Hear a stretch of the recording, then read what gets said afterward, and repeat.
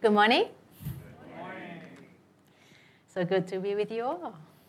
And so nice to see so many visitors with us. You know, it's so glad that you can be here this morning. Okay. Sorry, is there one more light? No, or is it?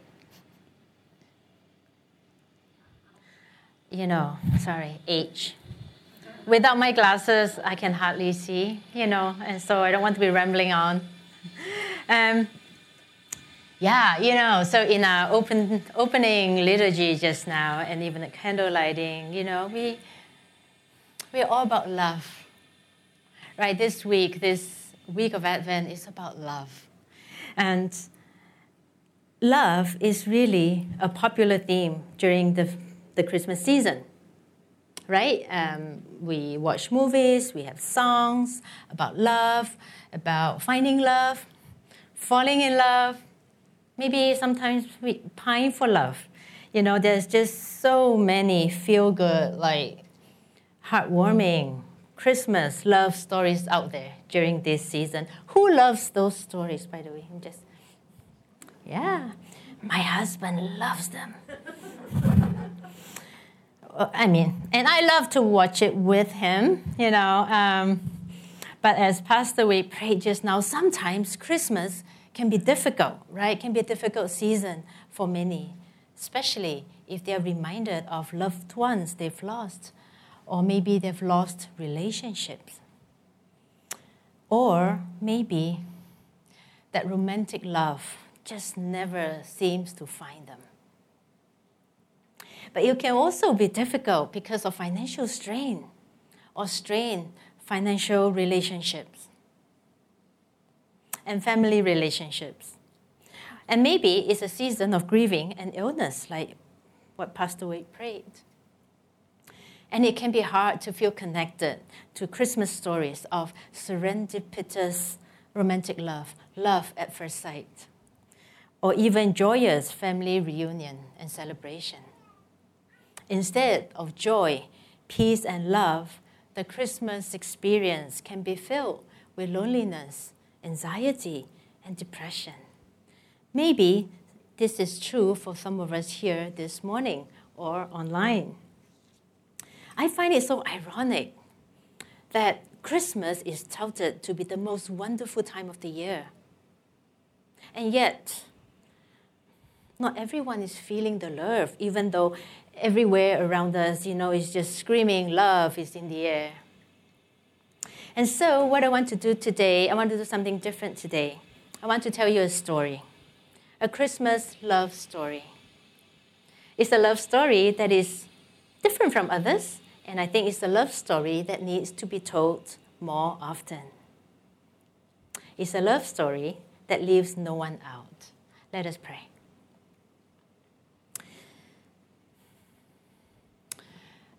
God, thank you that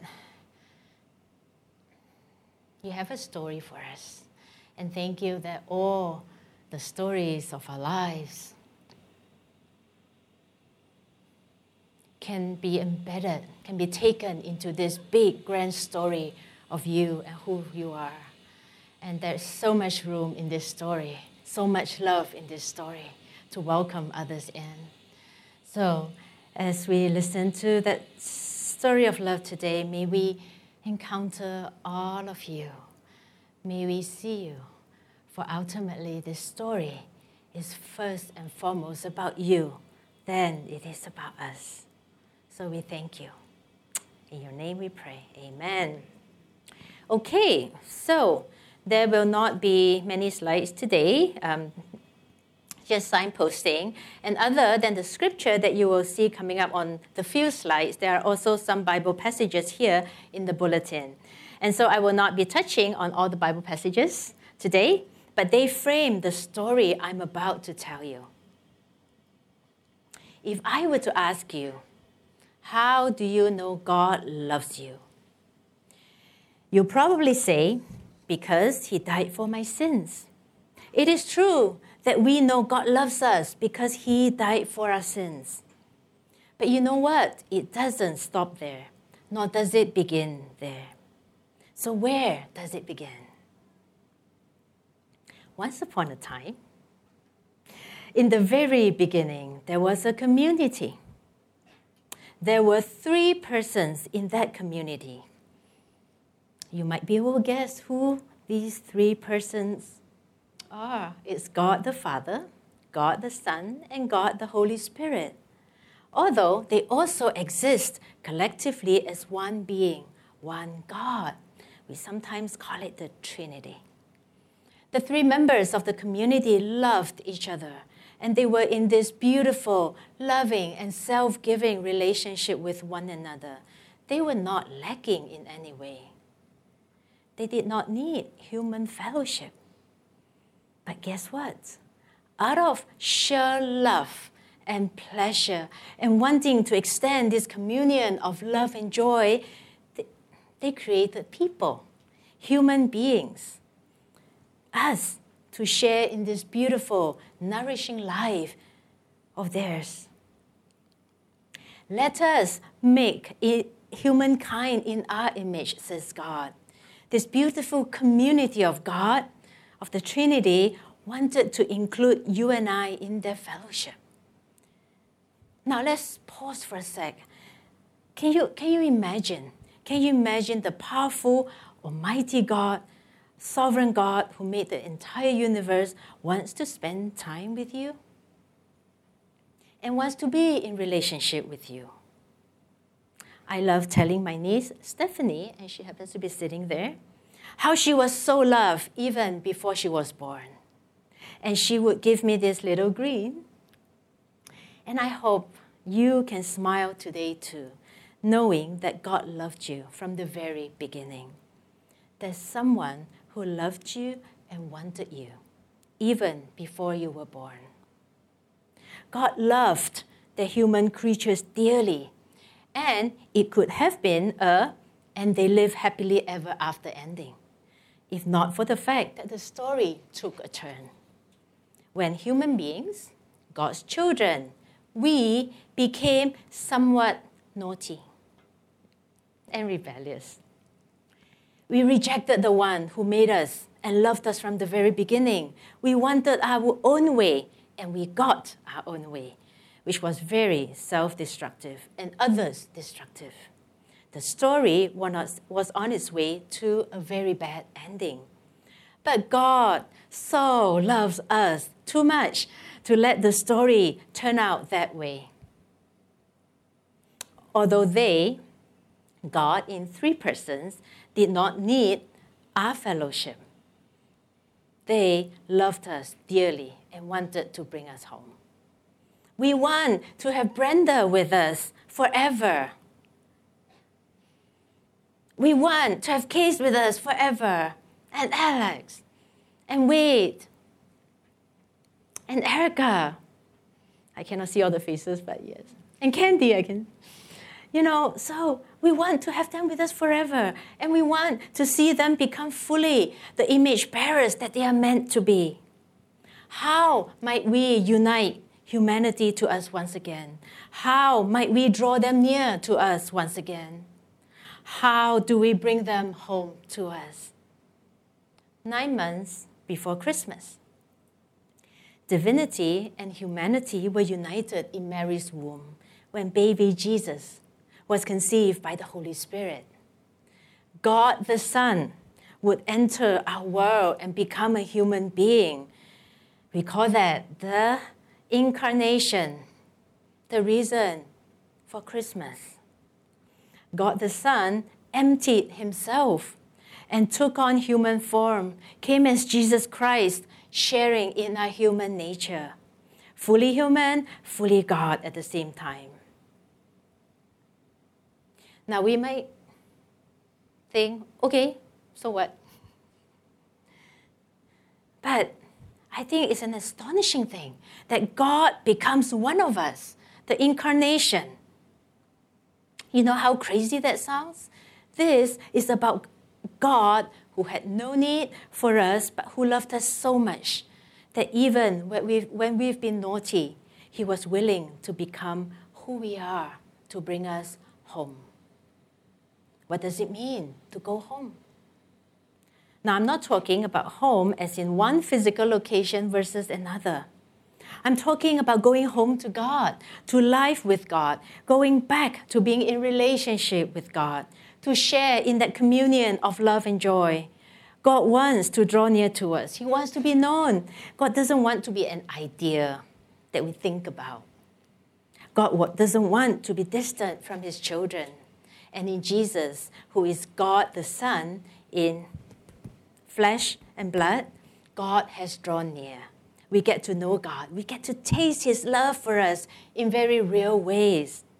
We get to experience his heart. Scripture, the Bible, is full of stories of what it's like to encounter God. But going home is also about going home to the unbroken, whole version of ourselves.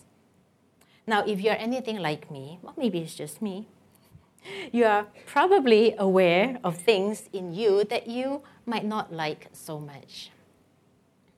I don't like that I can be very abrupt and impatient and short with my father. I don't like that I'm so easily stirred by him, that button. I don't like that at every instance where my trust is being betrayed, all I want to do is to put up a wall so high and thick that nothing could get through, not even love. I don't like that I don't like so many things about myself. And you might have your own list of things. But did you know that there is a version of me and a version of you that is unbroken? And the incarnation, Christmas, paves the way for us to go home to that version of us. How? We get to see in the human Jesus what an unbroken human being looks like. We get to see what it means to be God's image bearer. I, Brenda, get to see my potential. I get to see what Brenda could be like and would become one day. And you know what? That's exciting for me. It fills me with hope because one day I will be like Jesus. But at the same time, I also get to see just how I'm not like Jesus.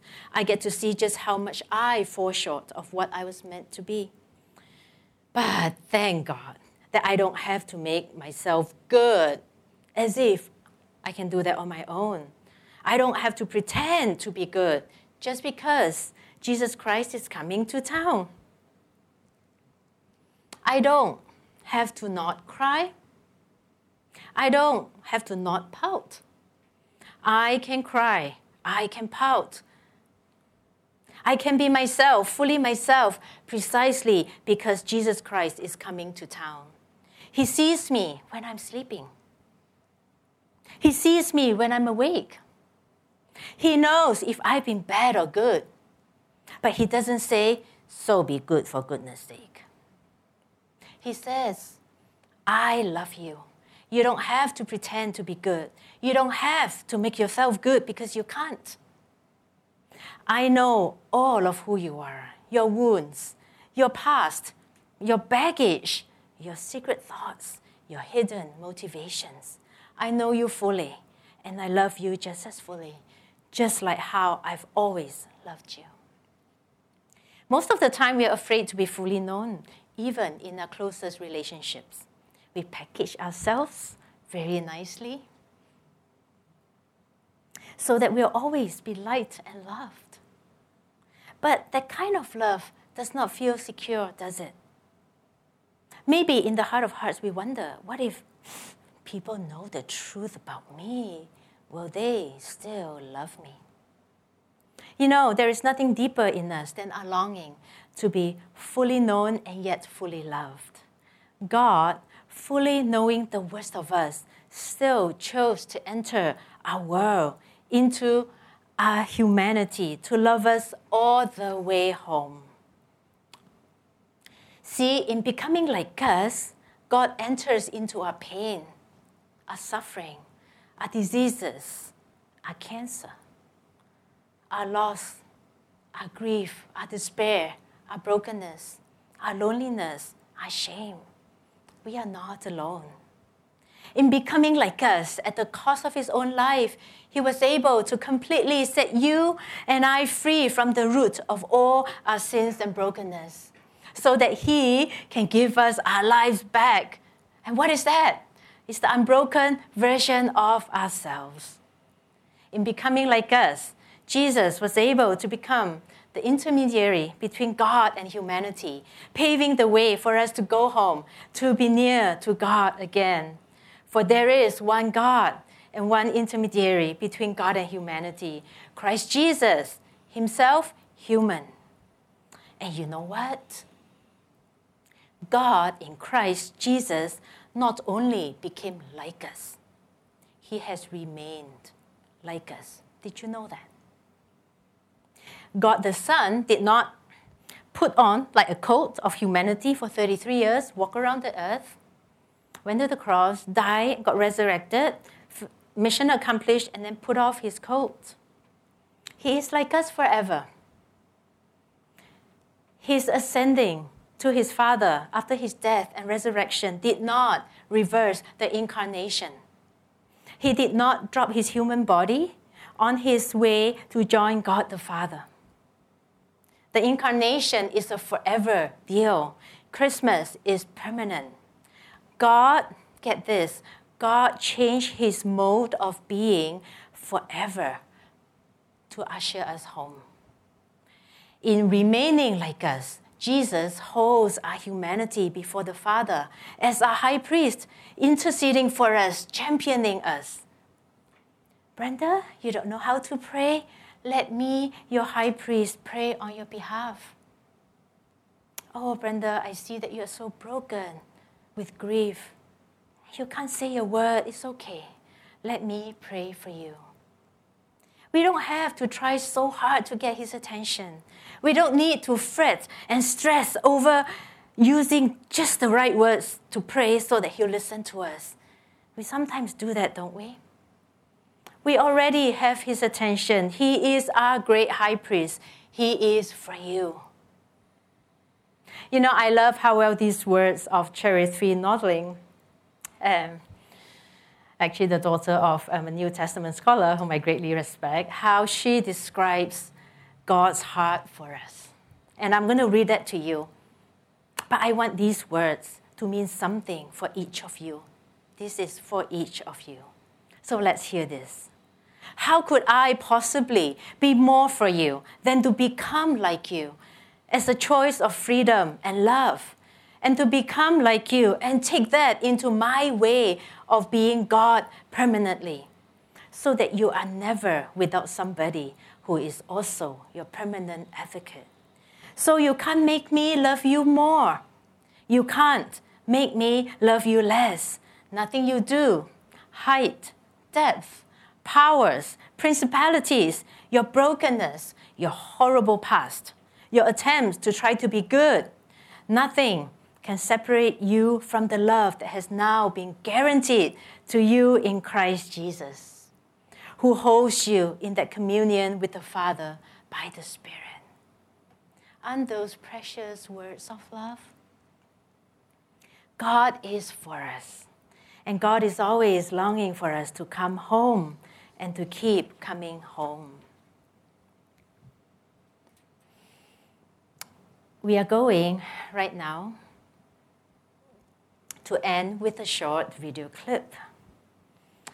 You know, it's Christmas, it's Advent, it's Christmas. And what's Christmas without some cozy, heartwarming Christmas clips, right? My husband is also proud of me. So we're going to watch this clip, which is actually a supermarket Christmas ad. But it does remind me of the heart of God for his children. So let's watch this together.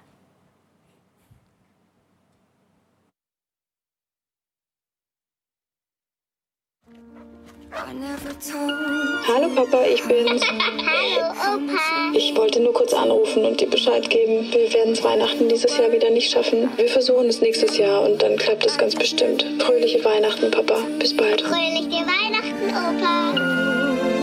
To you.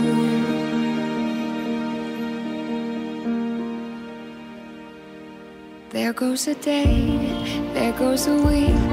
So many goals I had to reach. The more I did, the less I cared. The more I missed the love you've shared. If life is a song, somehow it's sad. I don't know the words without your dad. You've been on my mind all the time, and I'm missing you. Home used to be just some walls that I know, but the truth is that home means nothing without you.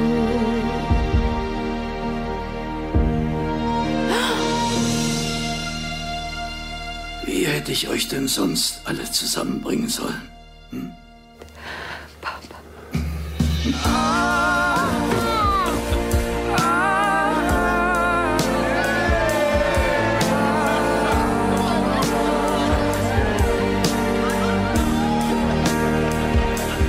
Truth is my home means nothing. Christmas is about a very special kind of homecoming. And God invites us all to come home and to keep coming home to Him. You may or may not have families that want you or need you. You may or may not have relationships that cherish you. But God wants you. And God is bidding you, come home. All of you. And that is, in my mind, the greatest Christmas story of love of all time. Church and friends, may you take this time, this Christmas time, to really reflect and soak in God's astonishing love for you. And right now, we're going to go into a time of worship as the worship team leads us in a song that is about Jesus being the love song of God. Thank you, worship team.